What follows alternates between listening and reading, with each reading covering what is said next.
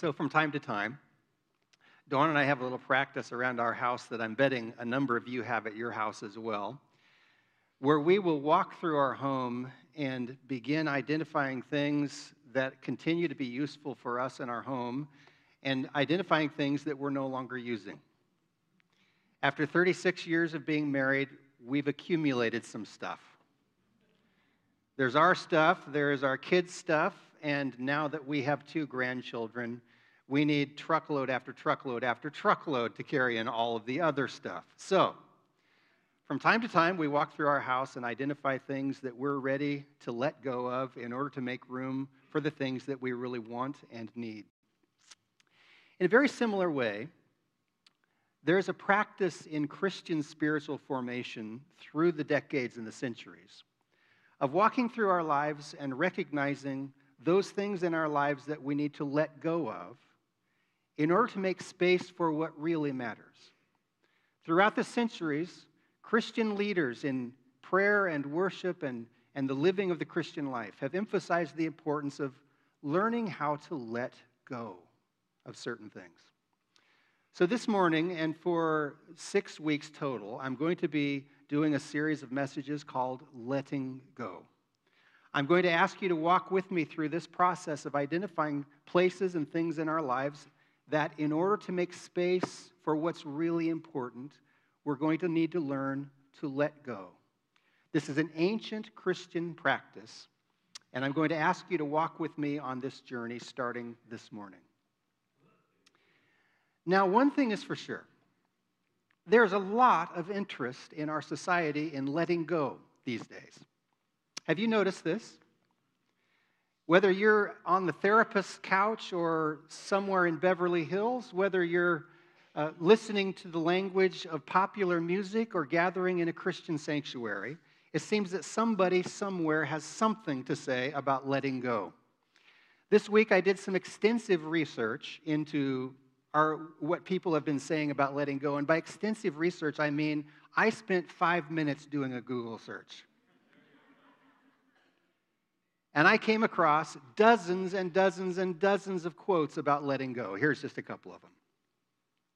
Some people believe that holding on and hanging in there are signs of great strength. However, there are times when it takes much more strength to know when to let go and then do it. That is from The Wisdom of Ann Landers, if any of you are curious.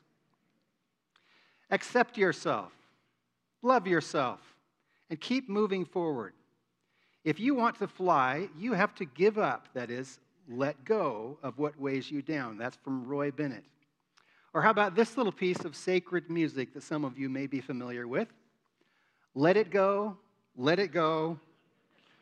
I'm one with the wind in the sky, and in case you don't know, that is Queen Elsa from Disney's Frozen, which if you have a 2.5-year-old granddaughter, you also have listened to 27,000 times. There's a lot of interest these days in letting go, and for good reason. We've taken up a lot of stuff into our lives that's harming us. We have taken up a whole lot of stuff intended originally to be helpful and good that is becoming weight-bearing and that has become restrictive of our freedom. In broad ways as a society and in more direct and personal ways as individuals, we've taken on all kinds of stuff that's weighing us down. There was this little invention that came along and became popular in everybody's homes somewhere around the year 2000 or a little earlier than that, called the internet. Any of you ever heard of that? What a gift. The extraordinary gifts of information that come to us through the internet are simply remarkable. But think with me for a moment, friends, about the ways that technology has become part of what is weighing us down and holding us back. We now spend hours and hours daily as Americans scrolling across our phones, moving from one thing to another. And did you know that the great big technology giants have all learned little psychological tricks to keep pulling us in further and further and further? And let me tell you something that you already know. It's not making us happier. In fact, Did you know that counselors and psychologists are telling us now that there's a correlation between the amount of time that we spend on our smartphones and on screens in general and depression and anxiety? Here's something that has taken hold of our whole society, and it has become a burden that we need to find appropriate ways to let go. But think about your own experience for just a moment.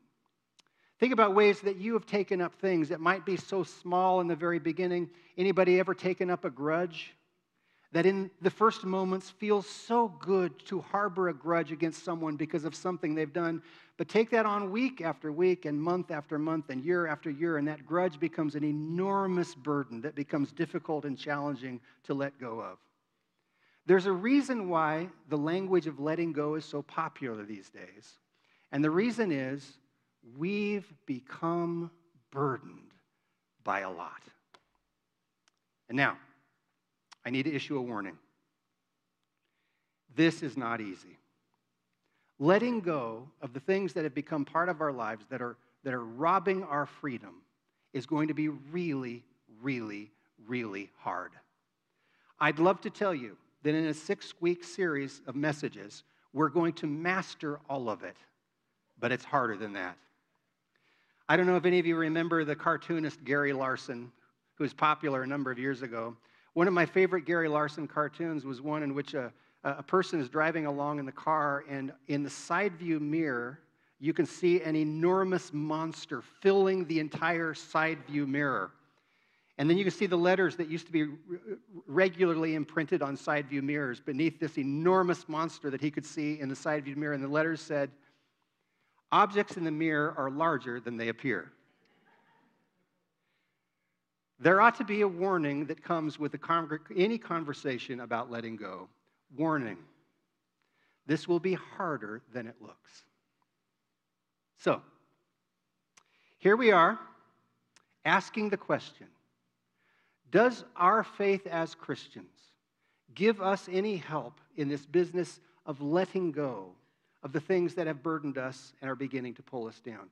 Is there anything in the great Christian story or anything in the history of Christian practice that can help us with this practice of letting go? Thankfully, the answer is yes, but it's a difficult start. Because where we need to begin, at least where we need to begin, is with an old, hard word in the Christian vocabulary that is probably not anybody's favorite to jump into on the first Sunday of January. An old, hard word in our vocabulary, which is, are you ready? Sin. It's unfortunate that in much of Christian parlance, this has become a word that we're afraid of. And it's even more important, it's more unfortunate in my view, that this is a view that has become so terribly, terribly misunderstood. For many of us, to speak about sin is to imagine a list of wrongdoings and the things that will happen to you if you do any of them. Think of the word sin, and suddenly you're thinking of sins and a long list of things that you might be guilty of. But did you know that there's a much bigger and a much broader understanding of the word sin that is used in Scripture, and particularly in the New Testament, where it is not talking about lists of wrongdoing, but rather a power that is at work in the world, and a power that is at work in our lives that holds us back and holds us down. This is what is behind the passage that Sandy read just a moment ago from Paul's letter to the Romans from the 7th chapter. Remember these words that he wrote. He said, "For what I do is not the good that I want to. No, the evil that I want to do, this is what I keep on doing. And if I do what I don't want to do, it is no longer I who do it, but it is sin that is living in me that does it." Here's a word that speaks not so much an affirmation about how to let go, but a word of diagnosis. A diagnosis of our problem. And the diagnosis is we are under the power of sin that holds us back. But did you know that in Christian history and Christian practice, there's another word that is developed that you may be a little bit less familiar with. A word that comes out of communities of prayer and a word that comes out of monasteries and monastic movements. There's another word that help us to understand the nature of the problem of sin. This other word that has emerged is the word attachments. Ooh, this is helpful. An attachment is what happens when you have a desire for something that is good, when you are longing for comfort, or you have a desire for security, or you have a desire for happiness, or you have a desire to feel better. An attachment is what happens when your desire becomes attached to something that gives temporary help to you, but then you become so attached to it that you find it difficult to let it go. I have been told that years ago, the way they went about trying to capture monkeys in the wild was they would take a coconut and they would empty the coconut shell out, and they would put a hole in the side of the coconut, and they would fill the coconut with rice, and then they would attach it to a tree. And the hole that was in the side of the coconut was just large enough that a monkey could come along and put his hand or her hand through the hole, grab a hold of the rice, but the hole was small enough that now that the hand had been pulled into a fist and was larger, they couldn't pull it out. This was all they had to do to capture the monkeys, because once they reached in and grabbed a hold of the rice that they wanted, they wouldn't ever let go. This is the picture of an attachment. An attachment is something that happens when you have a desire, a good thing. It is good to desire. To desire is to be human. An attachment is what takes place when you have a desire that you find grants you some relief for a season or gift for a season, but then you simply can't let go. Attachments can be things. Attachments can be substances. Attachments can be sick relationships. Attachments can be professional. Attachments can be possessions. They go on and on and on and on and on. And here is a powerful little image of a thing that holds us back, this thing called attachments. I want to tell you about an attachment that was mine and is mine and remains part of my life and part of my story, and it has to do with what I do as a pastor. Many, many years ago, I went to a conference. I went to a conference to observe some practices that would be helpful to pastors in their churches, that would help their churches to grow. And there was a desire that I had to do my work faithfully and to do my work well. And so I listened very carefully to everything that I was taught, and I told myself, if I do the things that I'm taught to do, it will help my church to grow. Now, I want you to notice what happened. It was a good thing that attracted me, my desire to do my work well. And I reached in through that coconut shell, and I grabbed a hold of everything that I heard, and I said, I'm going to do everything it takes to do that. Here's what I didn't know.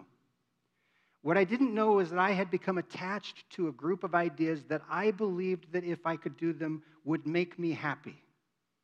And my attachment not only did not make me happy, it simply robbed me of the freedom of the enjoyment of pastoral work. And friends, this was my story for years. Attached to certain ideas of what it would be to be successful. Attached in such a way that I couldn't be free to genuinely enjoy the work of pastoral ministry. So, do we have any help that comes to us from Scripture and from Christian practice? Well, yes. It begins with the help of diagnosis. It is the problem of sin. It is the problem of attachment. So what do? Well, we try harder, right? When we discover that we have an attachment that is robbing us of our freedom, what we do is we try harder. If it hasn't worked to push on the gas a little bit, we will push on the gas harder and harder and harder. We will give it absolutely everything we have. We will work with every absolute morsel in our energy in order to let go of those things that have become a burden to us. But friends, can I just say what you already know? January is full of resolutions, and February through December are full of failures. Being willful, trying harder, is not going to get the job done. So what do? Now, you remember a few moments ago when I told you that we weren't going to solve everything in 6 Sundays. We're also not going to solve everything today. But I want to offer a hint of a suggestion of where we're going to be going in the weeks to come. There is another word in our theological vocabulary that is crucial for Christians to grasp if we're going to understand what it is to let go of that which holds us back. You know the word. It is a powerful, powerful word, and in a sense, it is going to be the theme of everything that we're going to do in these coming Sundays. The word that we need to reacquaint ourselves with is grace. I want to tell you something that I think is simply extraordinary that has taken place in Scripture. I think that there is an absolute surprise that takes place in the pages of the New Testament. I think there's a twist that takes place in the pages of the New Testament of Scripture that left early Christians breathless and will us as well when we begin to truly and fully grasp this thing. I think there's something that happened because of the life and the death of resurrection of Jesus that left the early Christian community simply speechless. I don't mean to suggest to you in saying this that the word grace was not important in the Old Testament. I don't want to suggest for a moment that the beginning of the revelation of the grace of God took place with the mission of Jesus and in the pages of the New Testament.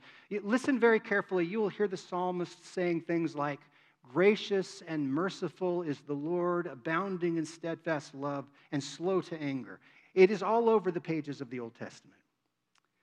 But in the life and the ministry of Jesus, it is as though the grace of God goes from being on stage to being at the very center of the stage.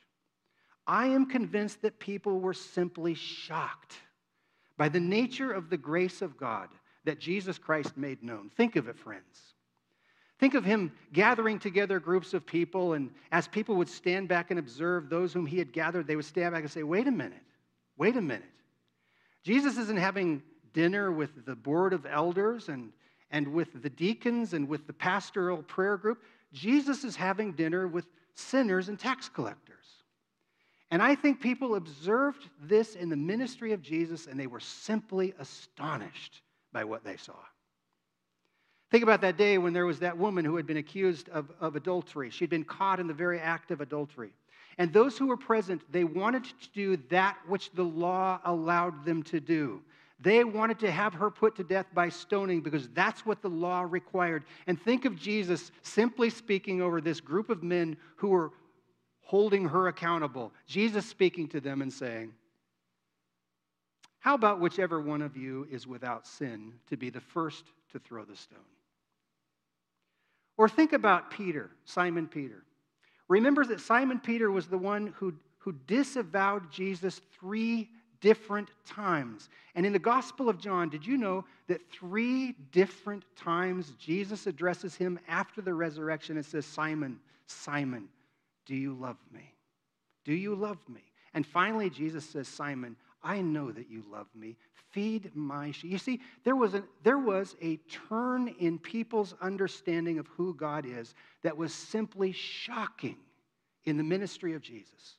And that turn was the revelation of the grace of God. And friends, the grace of God is that God is always for us.